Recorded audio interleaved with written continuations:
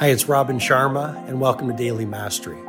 This is my short-form podcast where I'll walk you through the insights, methodologies, and tactics that I've shared with many of the world's most successful people as their mentor, including celebrity billionaires, NBA superstars, world-class artists, and global humanitarians. I hope you find great value in today's episode.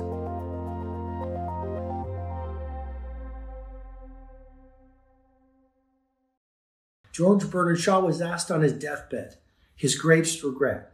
He said, "I wish I could have been the person I've always wanted to be, but never was." The Chinese proverb goes, the best time to plant a tree was 20 years ago. The second best time is now. Don't postpone your ethical ambitions to some imaginary time in the future. Make the first start today. Small, little triumphs become great wins over time.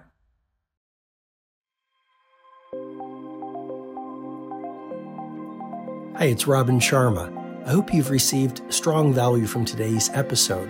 I encourage you to read my latest book, The Everyday Hero Manifesto, which is helping people from right across the world live soaring lives. If you'd like to go into further learning, you can head over to robinsharma.com, where you can download my free ebook, The World Changers Manifesto.